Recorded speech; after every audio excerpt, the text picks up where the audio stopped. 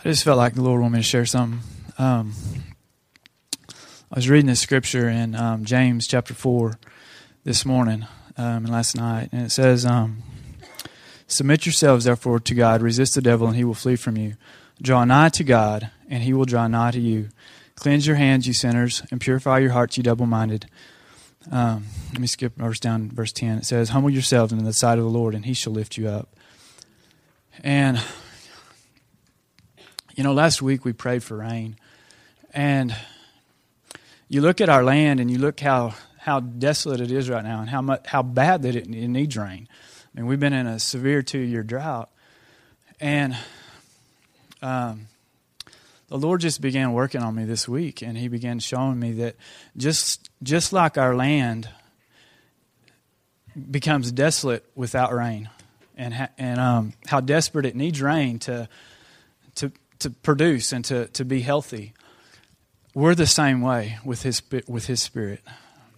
Without His Spirit, without His presence, I've been reading a book by Bill Johnson. It's called "Hosting the Presence," hosting the presence of the Lord and His Spirit, and how desperately we need the manifest presence of the Holy Spirit and His anointing and His power in our lives, and how helpless and how hopeless we are without that. It's one thing to know that God's Spirit's with us and to know that, He'll never leave us or forsake us. But it's another thing to become desperate and say, "God, I need you. Just like I need my breath, I need your Spirit inside of me.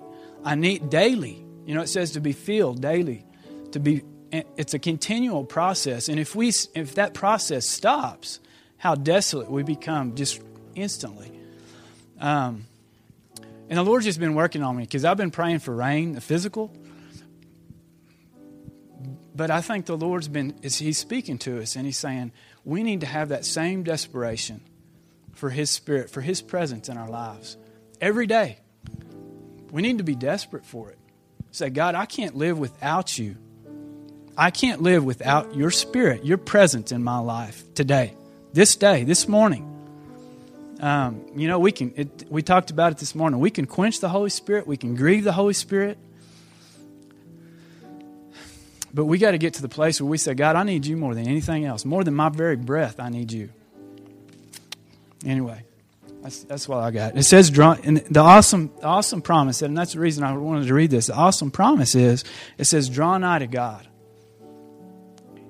and He will draw nigh to you." You may think, "Well, I'm in a dry place. I haven't sensed God's presence in years."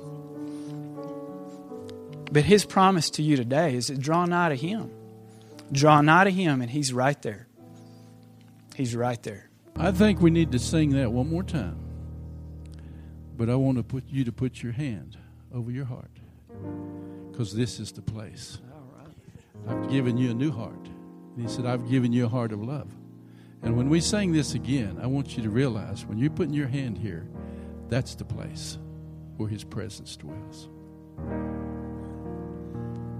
Right along with that, last Sunday and this Sunday too, I really feel like the Lord's telling me that release the praises out of your heart to God.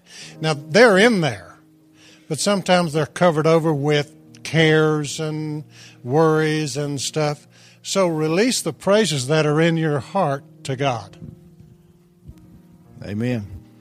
And the Lord says this too, that He's speaking to you. What Marion shared with us, it's easy to hear as everybody else. It's easy to hear that, well, those who are spiritual. Well, God is who makes you spiritual. It's not you. So what Dorman's telling us to do is for each one of us, the presence of the Lord is here for you. Not everybody else, for you. But you have to take it. So reach out and take it. You may not deserve it. None of us deserve it.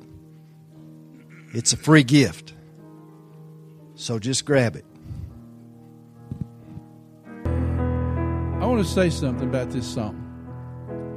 The scripture in Jeremiah, when it talks about the potter, says that the clay was marred in his hand. So he took it and made it into another. Did you catch what I said? He didn't make it the same. It says he made it into another. That's exchange. We was talking about this song. It's been changed a little bit, as you can tell, exchanged. In Steve McVeigh's book, The Grace Walk, he's got a book, 52 Lies You Hear Preached Every Sunday. And one of them, if you'll give your life to Jesus, he'll change your life. He says that's not true. He can't change that old thing, but he gives you a new one. It's called the Great Exchange. And he says in this book, Grace Walk, every time you see the word Grace Walk, I'm talking about the exchange life. Amen? And that's what this is all about. The potter didn't make it back like it was. He made it into another.